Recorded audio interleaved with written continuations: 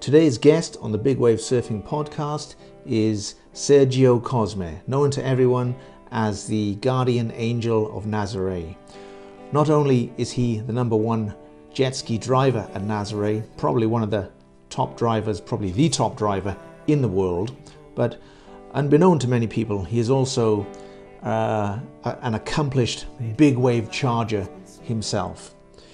In this podcast, Sergio talks at depth about incidents that have happened throughout his career, about how he manages to control the fear in 50 to 80 foot waves, the day he nearly drowned and had to drive the jet ski underwater. He talks about the adrenaline and excitement of towing Rodrigo Cocha into the biggest wave ever ridden, Guinness Book of Records, 80 feet.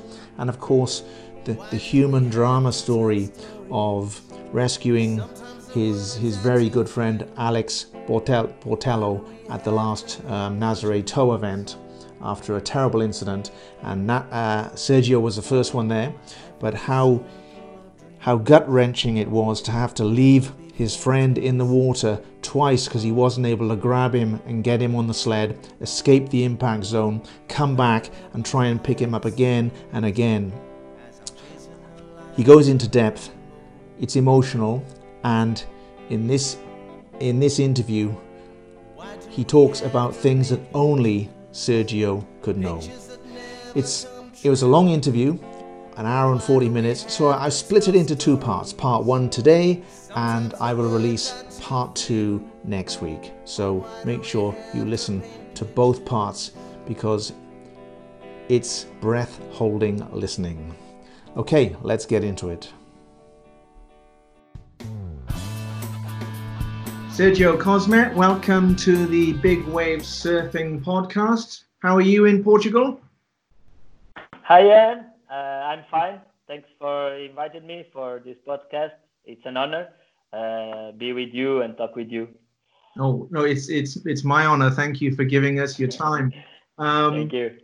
So they call you the guardian angel of Nazare. Who first called you that? Where did that name come from? Actually, the name comes from the commentary that Red Bull made with me about Nazare and about me, about the safety, the work I do in Nazare, and come from that video. I'm not sure who chose the name. At that time, it was Mikey Corker, the responsible of the project.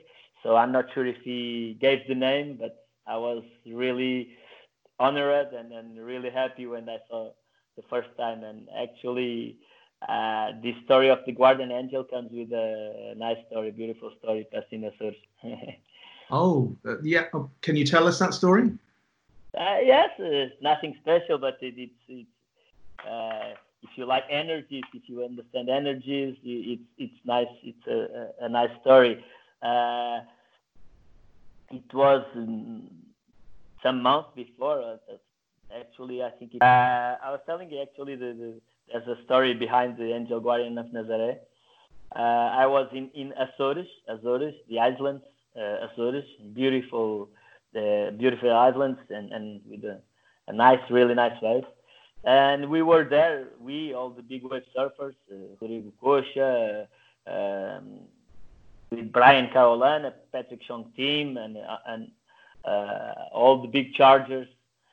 And it was amazing because the day we arrived, I was doing some shots from the view, from the sunset and from the clouds around, and suddenly I saw a cloud coming in my direction, and the sun, it was behind me, and it made a round rainbow, and I was wondering how it's possible, a small, not a worldwide rainbow. It was a small one at that specific point, and I was, it's really nice, let me shoot this.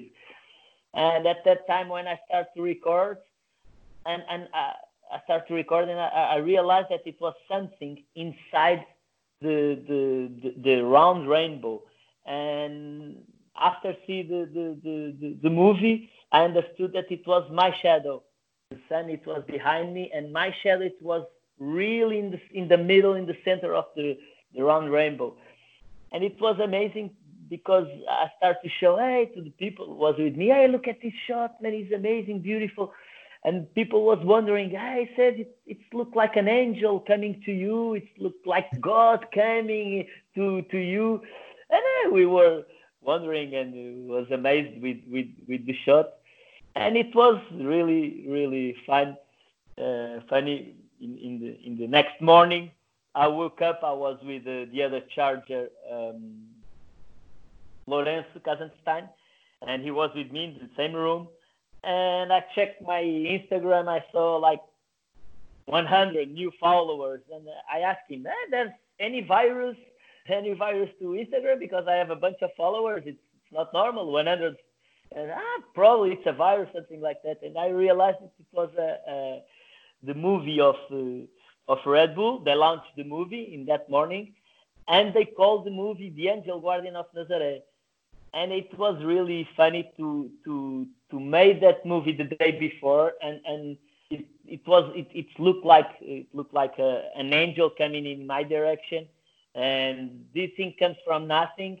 And in the day after, they launched the Red Bull movie, the Red Bull documentary, and with the name "The Angel Guardian of Nazare," and I was amazed. Great story. And do you have that shot? You have that video? Do you? I have that video. I never use it because it's something so special, and it comes with a beautiful story behind. So I want to keep safe.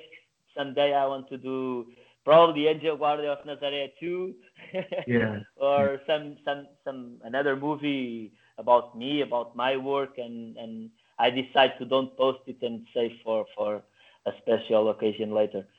Keep it for the future. I mean, your work is so special because you are the guardian angel and you're out there up to 80-foot waves at Nazare with no channel. I mean, I got to ask the question: why do you do it? It's a simple question. I love it. To be really honest, I love what I do. I start to do it. This comes from a big background that I have. I start to tell my friends since 2002, 2003, 2004. I don't remember so well. Actually, I have a ticket from the police in 2004 that I couldn't tow a guy so close from the beach. I was really close from to catch the waves, of course, and it was funny. At that time, they put me to tickets, and I was telling my friends in the term of let's go to the water, catch some waves, and sometimes I live in Santa Cruz. It's a little bit gnarly. The waves here, you don't have a channel, so sometimes you need to improve, At that time, I felt when the waves were coming bigger and you want to go outside, you can't go out alone just paddling. And sometimes we start to use the jet ski. And I realized that at certain point, I was doing a funny thing for us that suddenly can turn into a bad situation. If I flip the jet ski or if I for any reason I couldn't save rescue the surfer and he starts to be in a bad position or nearby the rocks or something, or without breathing or something happen. And I realized that it's a funny sport, it's a nice thing to do, but I need to be professional in this kind of sport, because just to kidding, I can kill someone just to have some fun in the water. So I understood that it was better to professionalize what I already knew in practical, in questions of driving, of course, and surfing, because I started to drive bikes with 3 years old, and I started to surf with 14 years old. So I could read the waves, and I have a background of driving dirt bikes and jet skis, and so it was combining two passions in the same world. For me, it was a dream come true, and when you can do a thing that you love, and you can transform your passion in your work, your job. You can wake up every morning at 5 o'clock in the morning that you don't go work, you go to something that you like, that you love. Yes. So it's easy. It's easy to go in a 80-foot wave. It's easy to go to the water, and there's a bunch of times that I'm there just to do the support for my team, just to do the support for the others, and then a bunch of times I don't earn money, and that in that days just to go and to train with the team. Yes. Well, actually, I was going to talk about that because everybody sees you driving the ski and rescuing the surfers. But what many people don't realize is that you are also a hard charging big wave surfer yourself. Yeah. You like to charge the big waves. Actually, yeah, surfing them. Yeah. I love to surf. It's hard for me to choose between surf and driving because it's two big passions. But yeah, last year I started to surf a little bit more because there's a bunch of surfers in Nazare, and there's not so many good drivers in Nazare. And you to do a safe session, surf sessions. Of course, you need to have a good driver. Otherwise, he can put you on the wave and you stay by your own, you know. And that's what we don't want there. We want to put the surfer on the wave and then catch him. So if you don't trust in your driver, it's hard to push your limits. Of course, if you feel comfortable to surf, you go, but you need to feel comfortable to and ready to don't be rescued. So you need to achieve and to find your limit as a surfer, and then try to surf. And for me, I love to surf. I sometimes I don't have so many good drivers now. Nick van Roop started to drive last years, and he's getting amazing driver. And now I start to be comfortable to surf also. So those last years, I started to go to Nazare, surfing and driving, and suddenly I found myself just driving because people need you, and you don't want to leave the peak without a good rescue driver. So. Yeah, because you're the best, Sergio. I mean, I've spoken to a couple of the big wave guys, and they all say to me, "Hey, we don't mind wiping out when Sergio's there because we know he's going to pick us up." At least I will try. Yeah. So I will try to pick him up. Yeah. So you mentioned that you have a background in motor racing and bike racing. Tell us a little bit about your history in motorsport. Here in Santa Cruz, I live in. I have my grandfather's house here since I was born, and I came to here since I was born. And here it was a small neighborhood, just one exit to the main road, so it's really quiet. And for us, as 30 years ago, there was really less cars than we have now, so, and less people, and so less traffic, and so for me it was easy to start to grab a bike. My uncle always had some bikes, and sometimes my uncle with my cousin and me, he put us on the front because we were small guys, and he put us on the front, and he started to drive. And we continued to drive. We grabbed the steering, and we were so happy just to do this. And with 3-4 years old, of course, you start to earn some experience. Anything that you do a bunch of hours, you start to be good at that sport or at that certain thing. So because I was living not living, but it was like my 3 months and weekends, 3 months of vacations and weekends. We were coming here because at that time I was living in Lisbon, and it was really nice to have a place that you can train and you can feel free to drive. So I started to drive every time I could. When I started to surf, as I told you, like 12, 13, 14 years old, I started to go to the water every time that I could. And I started to build my back, without know, of course, but I started to build my background to the sport I do nowadays and the work I have nowadays. So for me, in a bunch of situations, I feel a little bit more comfortable because I trained a lot and because of my background. And the skills from motor racing and bike racing include timing, speed, quick decision making. Those skills now, I'm guessing, they all cross over into your skill set as a jet ski driver, yeah?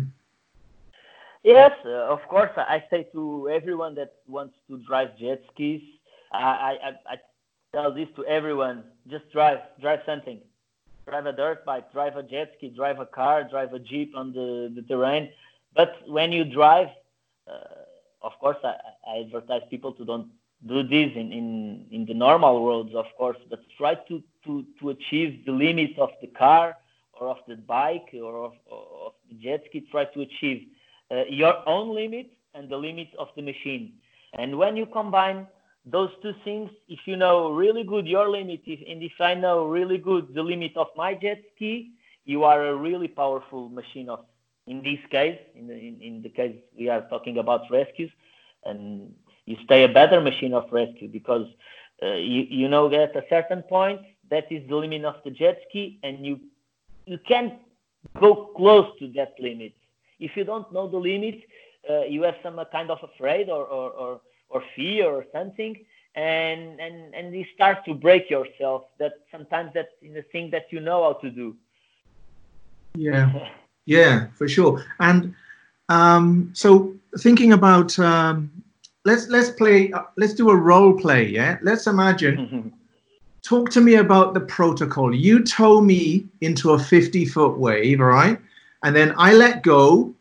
I drop down the wave. You pull off the back of the wave, and then somebody says on the radio, Sergio, man down.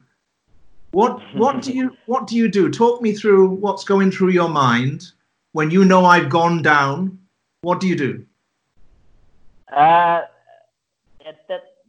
Of course, I can't say to you that if nothing happens, if you don't go down, I'm not paying attention. Of course, I can't say that, but actually, when you hear in your radio the spotter saying to you, man down, of course, you stay alert. Suddenly, you stay alert because a normal wave, you went into the left, you go to the shoulder, in the shoulder of the wave until seeing him or her. And how long? So, I'm sorry. How long do you normally have? All right. How long do you normally have to get in there, pick me up, and get me out before the next wave hits me? Depends. You never have more than 15, 20 seconds. Never. So you need to work in that window of timing. I can say to you, you have, for example, you have 20 seconds or 10 seconds or 15 seconds between each wave. But sometimes the wave pass already, and if you arrive to the guy, to the surfer, 5 seconds later, you don't have any more 15 seconds. At that time, you only have 10 seconds. Understand what I mean? So depends on the situation. I had one situation with Andrew Cotton, and that I saw him, nothing in the radio. I was putting in on the left in between the first and the second peak, and the waves were so huge that the first peak and the second peak, they break the waves. They broke both waves. And I was in the middle of the peaks, putting him on the left to go to the second peak. When I saw the second peak was breaking, I tell him, no, let's kick off, because almost for sure he couldn't pass that section. And when you pass to the back of the wave, when we kick out of the wave, he left the rope because sometimes the rope suddenly you push suddenly, and he needs to left the rope. Otherwise, you can hurt yourself in your hands and your legs. In your arms. So he left the rope, and I felt the jet ski loose. Something was loose, the jet ski, because it was more free. And I look at back, it was, it's him. When I look at back, I look at the wave, I look at him, and I thought myself, I don't have time to go, but I need to go. I need to try at least. And sometimes it's hard choices, because if you feel that you really don't have time to go, it's better don't go and go around. But if you have, for example, 2 jet skis, the second rescue, you can try to force the first time, because you know that if you can't grab him, you have another jet ski on the wave behind, on the same wave but behind. So at that point, I saw him, and I will not have time to grab him. I will try anyway, and I give him the hand. I put him on the sled, and when I full throttle, actually I didn't full throttle. It's a weird thing to do, but you need to have really cold blood to do this. It's a huge wave behind you, and if you full throttle, the impellers start to so fast. It's the same thing of if you start to drive the car in the ice. Oh, because of all the foam on the water, yeah.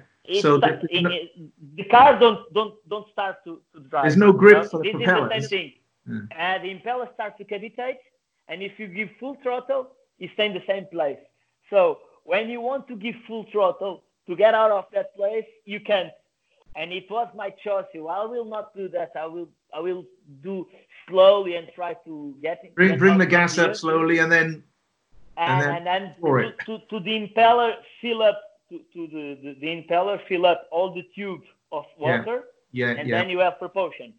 So I put him on a sled, and the wave broke and hit me and him. To be honest, I felt the jet ski. And you can ask to because he told me the same, Andrew Cotton. We have inside the wave, we have the jet ski by side, parallel to the beach. Right. And at that time, he left he left the sled. He left the sled, and I couldn't. I told him, he was wondering how the wave hit me, and I could get out from the wave. He was wondering. He was like, Sergio, what are you doing here? How you grab the jet ski? And I just told him, at that certain point, if you feel that you still have the control of the jet ski, because I was inside the wave, inside the white water, I was seeing nothing. You were hanging on to the jet ski inside the wave. I was grabbing the steering with my arms, with my legs on the jet ski.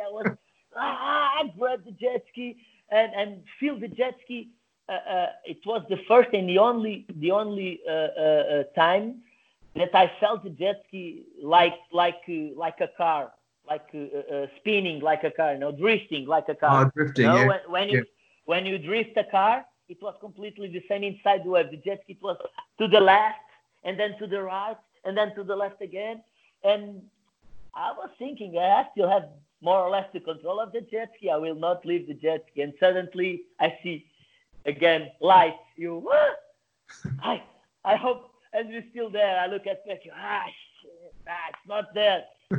I come fast, of course, because at that point my thought it was on Andrew Cotton to rescue him. I go around, and when I came to behind of the wave, I saw Nick Van Roop rescue Andrew Cotton, and I say, yeah, good, cool. And we go both out, because I don't like to talk in the danger zone. I prefer to go out first and then celebrate and do everything. And when we when we go out. I saw Andrew Cotton's face. It was like I couldn't read his face. I didn't know if he was mad with me, if he was with an injury, or if he almost drowned. He was with an. I couldn't read his face. When I arrived nearby him, I asked him, "Hey, are you okay? What's up? What's up, Cotty? Are you good?" Sergio, I'm okay. How you get out from the wave? He was, how you get out from the wave? I was here waiting. Oh, shit. I was here. Sorry.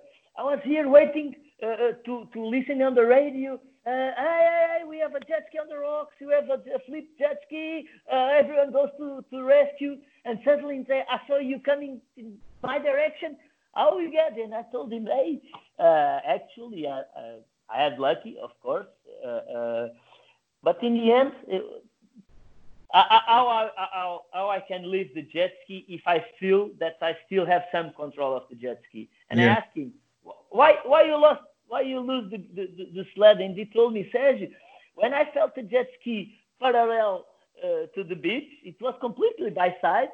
I thought that we would start to flip, and I left the jet ski to don't roll with the jet ski, and I couldn't do the same because, as I told you, if I feel that I still have even a little bit of control, I will try to grab the jet ski and pass to that situation. I think you're the only guy who can drive a jet ski underwater.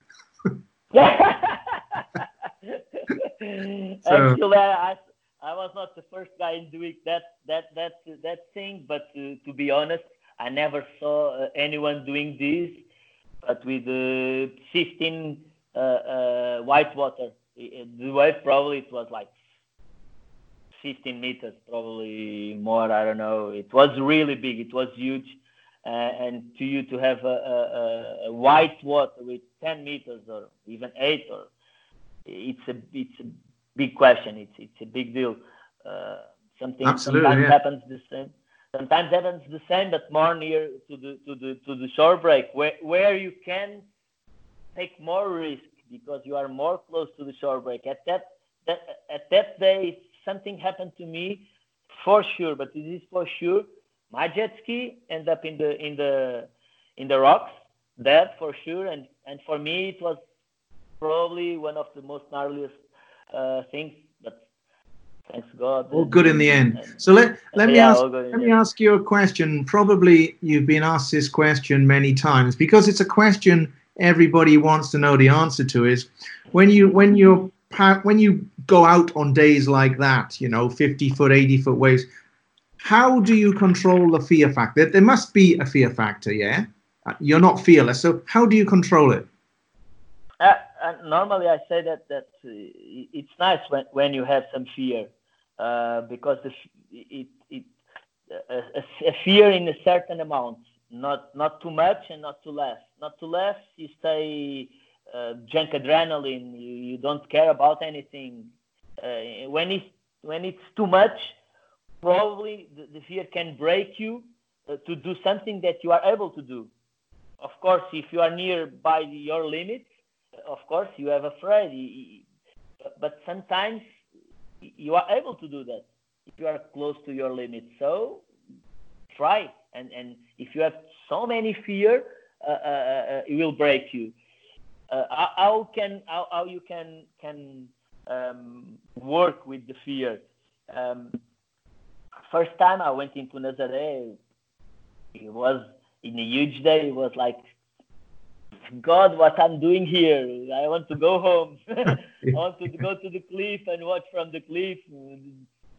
Yeah, crazy people, not for me. And I felt that each time you go to the water, that fear stays a little bit less and a little bit less, and then you start to control some things that in the beginning you were not able or you were not prepared to control. Normally I say if you can train one thing that in the future you will use in a bad situation, like if you are nearby the rocks or something like that, if you can train that with safety, with the normal conditions, and and you're still training, when you need to pass to that situation, but seriously, you are more able to handle that, and your fear will stay by your side, not against you. You know, you'll stay more focused, you stay more attention, just because you spend hours and hours doing the same thing. People ask me how you can train for big waves. Of course, we can train. You can't train for big waves in big waves. You can't do that. So you need to train for big waves, in the small waves, in medium waves. Train the rescues. Train how to put on the wave. Train one really important thing that people forget a lot. Train how to be rescued. I say a bunch of times to my surfers, hey guys, if you don't know how to be rescued, you can't stay there because of you, not because of me. I was there to grab you, and you take so long to grab the jet ski, to grab the sled, that I need to go away. And if you have the proper procedures, meanwhile you take 10 seconds to grab the sled in the jet ski, probably will take 3 or 4 seconds. And there's a bunch of times that 2-3 seconds make the difference. There's a lot of times that you don't have 3 seconds. Yes. And in my point of view, I think it's the best way to control your fear and to work with the fear. It's spend hours doing that. And actually, in Nazare, first times I started to train with Garrett MacNamara. He told me a bunch of times, go between the rocks. First times I was not comfortable to do that, and the waves were small, was not breaking waves against the rocks. But I had some fear, that kind of fear that blocked me, and I didn't want to go. And he starts to scream with me, go, Sergio, go between the rocks, go between the rocks. Okay, I need to go. And first time I was afraid, second time I was more or less, third time, nowadays I'm comfortable to pass through there. And even in the days that I thought that it was impossible to pass through there, in the huge days, nowadays I can pass there. What this means? People say to me a bunch of times, Sergio, why you take that risk? You don't need to pass through there in the huge day. And my answer is, hey, you say that because you never end up there. Right. I hope you never end up there. But in the day you end up nearby the rocks, you will pray for me for all the hours I passed through here, and all the times, all the hours. I like to in the huge day, I like to be in 2 meters from the rock. Yeah. So what you're saying is the first time you have to go and rescue somebody near the rocks, you don't want it to be your first time as a driver going there. As a driver, you want to have been there many times before, even if it's smaller, just so that you have the experience of being there. You're used to it. Yeah. To get used to, and this for me, it's the main difference. When you train something hard, pass through. When you can train that thing with conditions, with safety conditions, just train, because someday probably we'll need to pass through the same situation, but not with the time you want, not the timings. If there's no waves, if there's no surfers, I have my timings. If it's huge and I have a surfer there to catch, I have a few time to go there. Just a few time to just go. A short time to get in. Get out. So you start to work better with timings. You start to work better with your fear. You start to work better in the place that you don't, where the place where you are not comfortable to be. Yeah, and you always talk about pushing yourself to the limit and pushing the machine to the limit. So what about? This is the case. I was going to ask you about your own training. I mean, to do what you do, what is your training regime? Do you do physical training? Do you have a strict diet, breathing training, meditation? What do you focus on? What do you do? Or just drink beer? Also, sometimes sometimes you need to. Now, to be honest, each time less beers, less alcohol, less things that don't help you to do the things you like properly. But also, I have the. Normally, I say that it's not good for you, even for your head, to stop to do suddenly stop to do one thing that you like to do, even if it's not so good for your health, for your sport, but at least if it's good for your mind, of course, in my opinion, you can continue to do it. To answer more what you asked me, my habits. Unfortunately, I'm not the guy that wake up every morning, go to the gym, and then have the menu, the diet menu. I'm not that guy. As I told you before, I'm Right. the kind of guy. I have diets. I eat well, but sometimes I want to eat that cake full of sugar. I want to eat that picanha, with French fries. So I think when you do everything and put in the balance and it's balanced, I think that there's no problems to do some things that you like to do, even if it's not good. But of course, I need to train apnea, for example. In this case, we don't have pools to train apnea now. They are Apnea, closed breath holding, yeah, apnea. Yeah, breath apnea. If I don't have a pool in my home, I don't have a pool around because they are closed in pandemic situation. And I train a lot of apnea in my home. I have a personal number that my mythical number. And each time I see it, you can get your own exercises. And one of the things that I start to do to train my apnea, my breath holding, it's of course I don't take the limit, because when you train something dangerous, don't push the limit. Just train the normal thing. If your limit is 3 minutes, don't do 2 minutes and a half. Don't do 2 minutes. Do 1 minute, 1 minute and a half. Just to maintain the train, not to push your limits, because when you are alone training something dangerous, you can't stay there. So I get this train for me. Each time I see my number, I do half a minute, between half a minute or minute apnea. But when I say this, doesn't mind if I'm running, if I'm driving, if I'm sitting in my sofa, doesn't matter. And this is my challenge in this specific exercise. This is my challenge to understand how you work, how your body works in the same thing, but in different situations. Because if I do apnea in my sofa, it's completely different that I do apnea when I'm running. Yes. We don't have the same timing. So you need to train all the things. So in this case, also in pandemic situations, I think we need to create new habits, take our habits that we have normally. I'm not that kind of guy, as I told you before, to do that specific, like a schedule to do, but I try to do everything that I need to train. Driving dirt bikes, I love driving dirt bikes. Sometimes just to go to check the waves. Meanwhile, I drive car.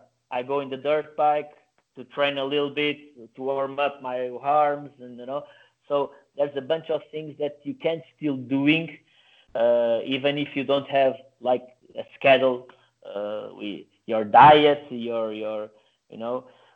I think it's very important to also to you take care of your body. As you told me, you like doing yoga. Now it's amazing how the things can transform. I've been followed by PhysioClam, the guys who work in the body, and it's amazing. I was with an injury here last week, and the guy came to my home. So you still can have your habits even in this pandemic situation. Even if like I told you, even if you don't have your schedule and do all the time at the same hour, Yeah. I still can do everything, even Everything you need to. without schedule. I saw an Instagram photo of you on your feed recently, sitting in an ice lake in Finland or somewhere. Yeah. Is that part of cold water training or breathing training? What was that all about? Yes, it was part of the cold water breathe training. Yes, we went into Finland to the premiere of Joan Andrade movie, Big versus Small. It's an amazing movie. Right. They made with Joanna, and we were there to the premiere of the movie. But because one of the ladies, she's the record holder for underwater breathing, something like this. I'm not sure. We talked with her because we went into Finland to see if it was possible to do a course, and she told us, yes, let's do it. Unfortunately, the conditions were not the best because you need to. She do like a big pool in the ice. Imagine a lake, but with ice. They cut out a section. They cut the small pool. They do a small pool, and like 20, 30 depends of your level. She do another hole far away, 20, 30, 50 meters. She pass a rope between two holes, and you need to go in your apnea underwater behind the hole until the other hole. You have the rope to guide you, and she told me because was not so cold, the ice was not so thick, was thin, so it was dangerous because when you push the rope can melt the ice. Yeah. And suddenly can lose the rope and you get lost under the water with ice on your top. You can't breathe. So, That sounds scary to me, man. It's under ice blocks of water going from one hole to another. I've seen Wim Hof doing it. You know Wim Hof. I've seen Wim Hof doing that. I've been getting into breathing, so I've been combining the Headspace app and Wim Hof breathing. And Wim Hof it's cold exposure and special breathing technique and the mental meditation side all combined to try and produce the state of mind that you're talking about for peak performance in big waves or whatever you're going to do. But I have another question. So somebody like that woman, not necessarily her, but somebody like that woman who can hold her breath for, let's say, 8 minutes, right, in a static pool or on her sofa. If you put her under a 50-foot wave in a washing machine, how long do you think she could hold her breath? Does it cross over? Depend on her mind. Right. Depend on her mind. As we talked before, when you are in the bad situation that you are used to, you will be way more relaxed. And your apnea, your everything, in this case that you need apnea, you need to be relaxed, you need your heart to don't beat like 200 times, to be relaxed. Of course, if you, as we talked before, if you train for that, you'll be able to be more relaxed at that position. Of course, if we grab the lady today and put her on there, she's the under a 50-foot wave. Under a 50-foot wave, she's the Guinness record, and probably I will say in the terms of example, not because being me or her, but probably I could hang on more than her because you're used to it. Yeah. For her, it was the first time. I'm telling this to you. I'm a humble guy. I'm telling this to you just in terms of example, because probably she could hang on and hold the breath because also to be a record holder, you need to have your mind in the place, you know. She's the record holder for cold water, so she's get used to put her mind calm, you know. And you said to me before, like the hold down, the apnea is up here, isn't it? It's what I was saying. It's in the head. What I was to say, yeah. But to be honest, there's a lot of people that probably have a big apnea, and they if they are face to face to 50-foot waves, they will scared, and probably they couldn't hang on 30 seconds. With 8 minutes all. Let me move it on to when you had to use these skills, because I was doing some research and I read about when you nearly drowned in 2017 when you were riding with is it Fabiano Tissot? Yeah. What was that story? You said you nearly drowned. What happened? That was a little bit different, because there's different things that can happen to you falling down.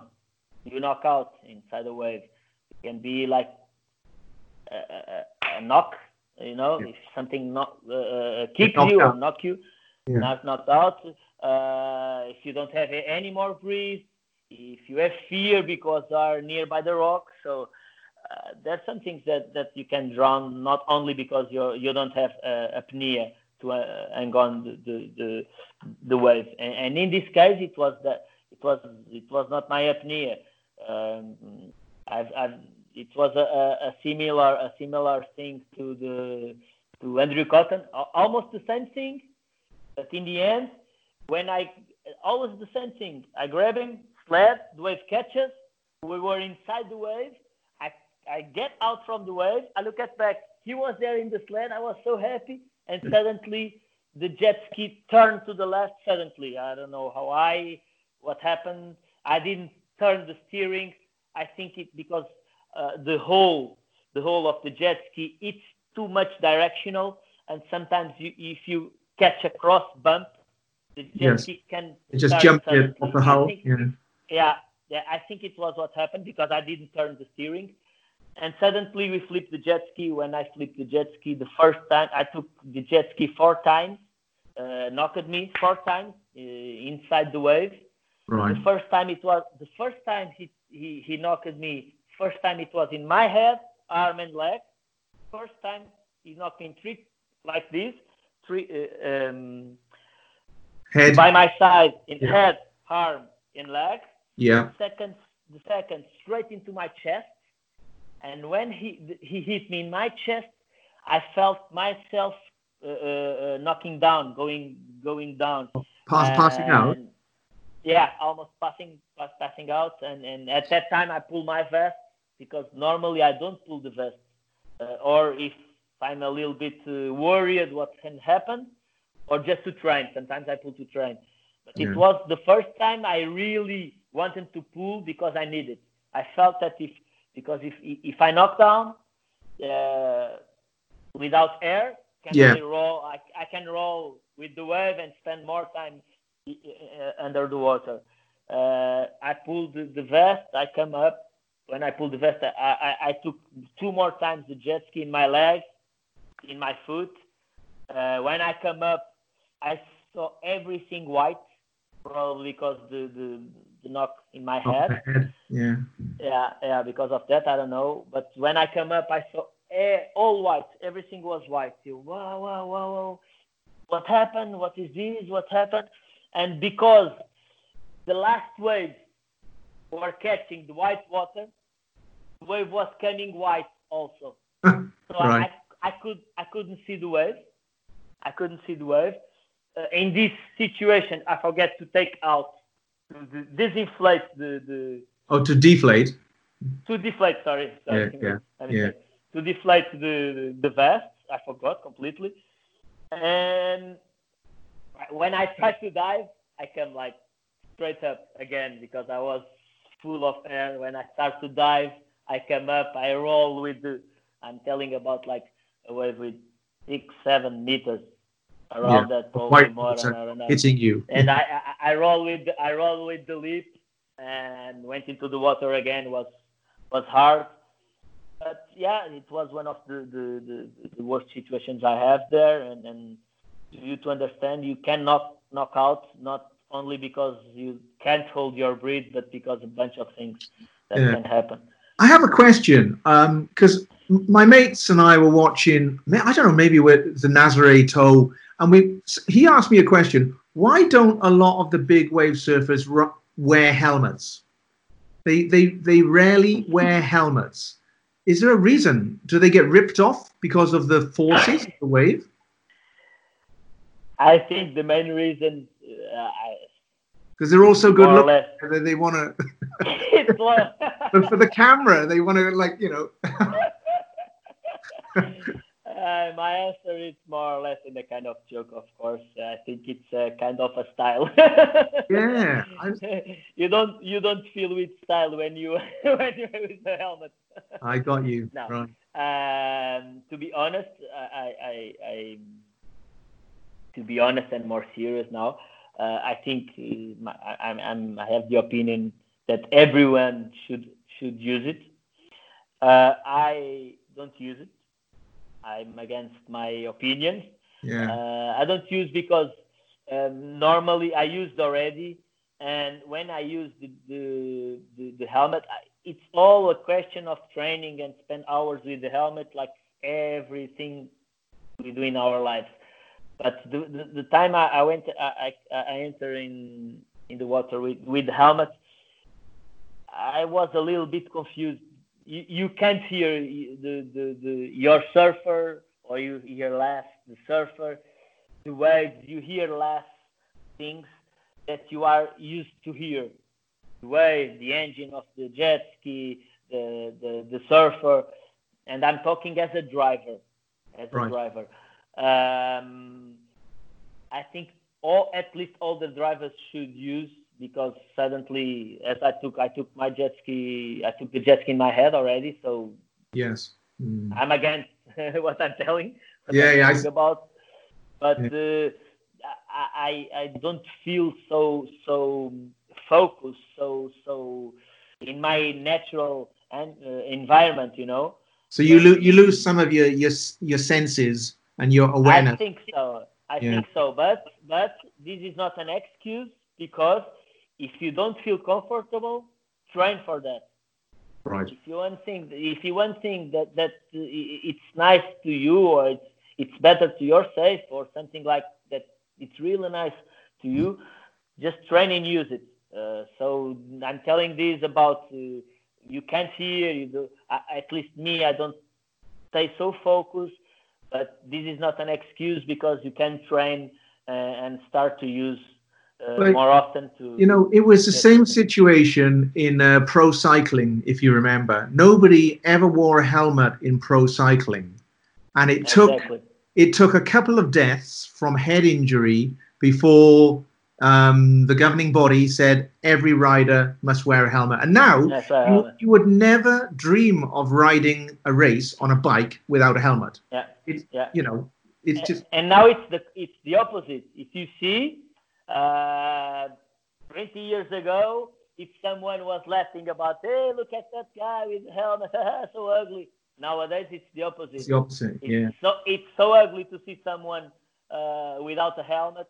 It's so uncomfortable to see someone doing a sport like cycling without a helmet. That makes all the sense. And even you have snowboard, skateboarding. You have it just makes sense, doesn't it? You know. So I think surf, it's a sport. Sometimes it's forward in time, but sometimes it's. Well, I mean, I haven't done it, but you've been under 50-foot, 30-foot waves, and even I was thinking, even the force of the wave itself would cause head trauma. If the force of the wave hit you at the wrong place at the wrong time, even the weight and the force of the wave could damage your head. Yeah, because the water's so heavy. if you mean the lip, Yeah. lip can kill you. Well, the lip, yeah. But Kill. yeah, Not injury. If the lip hits you, probably it would you kill get you. or you don't stay in the. To you to understand what can happen with the lip, Andrew Cotton had an accident. And Well he documented. Yeah. Catapult. The lip didn't hit him. The lip fall down like 1 or 2 meters behind him. And shot him out, yeah. And shut him up. Yeah. Imagine if the lip hits him. I think, if I'm not wrong, 1 square meter, it's 1 ton. Right, 1 square meter, 1 ton. That's pretty powerful. Yeah. Okay. Imagine a lip with 10 meters. Yeah, I don't want to imagine. Thank you. So, Sergio, let's talk. Let's go away from the heavy stuff and talk something a bit more light. Do you like drinking Guinness? Drinking Guinness. You know beer, Guinness. Yes. Yeah. Beer, yes. I tell you why, because I know that you towed Rodrigo Kosha into the biggest wave ever written in the Guinness Book of Records, 80 feet. Absolute madness, yeah. And in part 2, Sergio talks about towing his friend Kosha into the biggest wave ever ridden, the adrenaline, the excitement and the comedy that went with that ride. And he talks about the rescue of his good friend Alex Bordello and how they got him to the beach and he'd gone without oxygen for 6 minutes plus, was effectively dead, but they managed to revive him, and luckily he's working his way back to full health. That, in addition to many other great stories about big wave surfing and jet ski rescue. See you in part 2.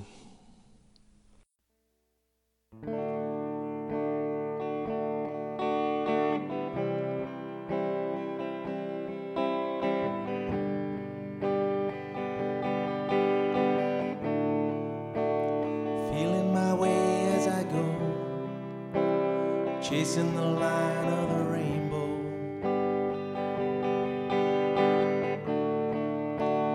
Lately my life has been slow, smooth and blue as I roll.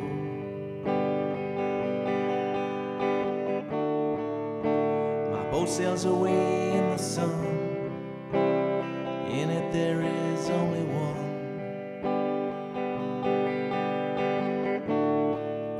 I remember the times I had fun, now I'm chasing the line of the rainbow.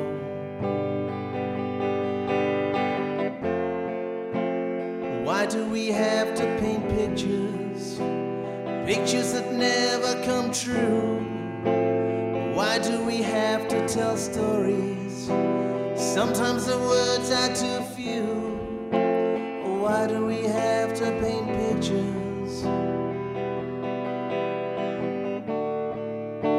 My life is a circle of dreams, never before to be seen.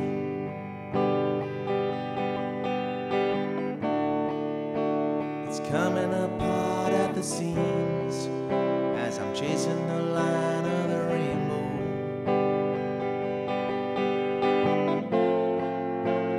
Why do we have to paint pictures, pictures that never come true? Or why do we have to tell stories, sometimes the words are too few? Or why do we have to paint pictures?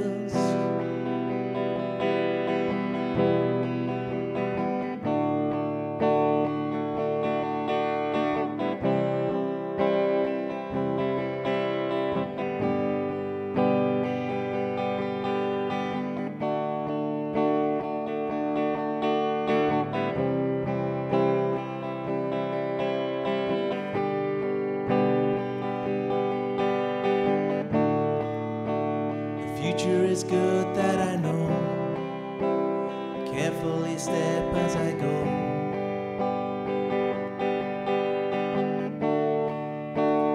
Kissing the one that I love,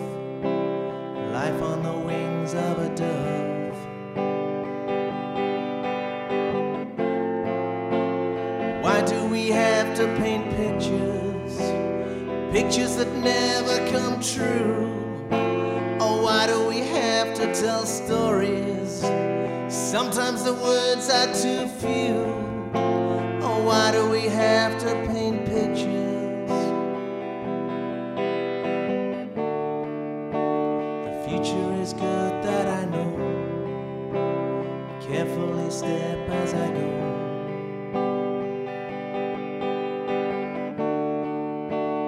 Kissing the one that I love. Life on the wings of a dove.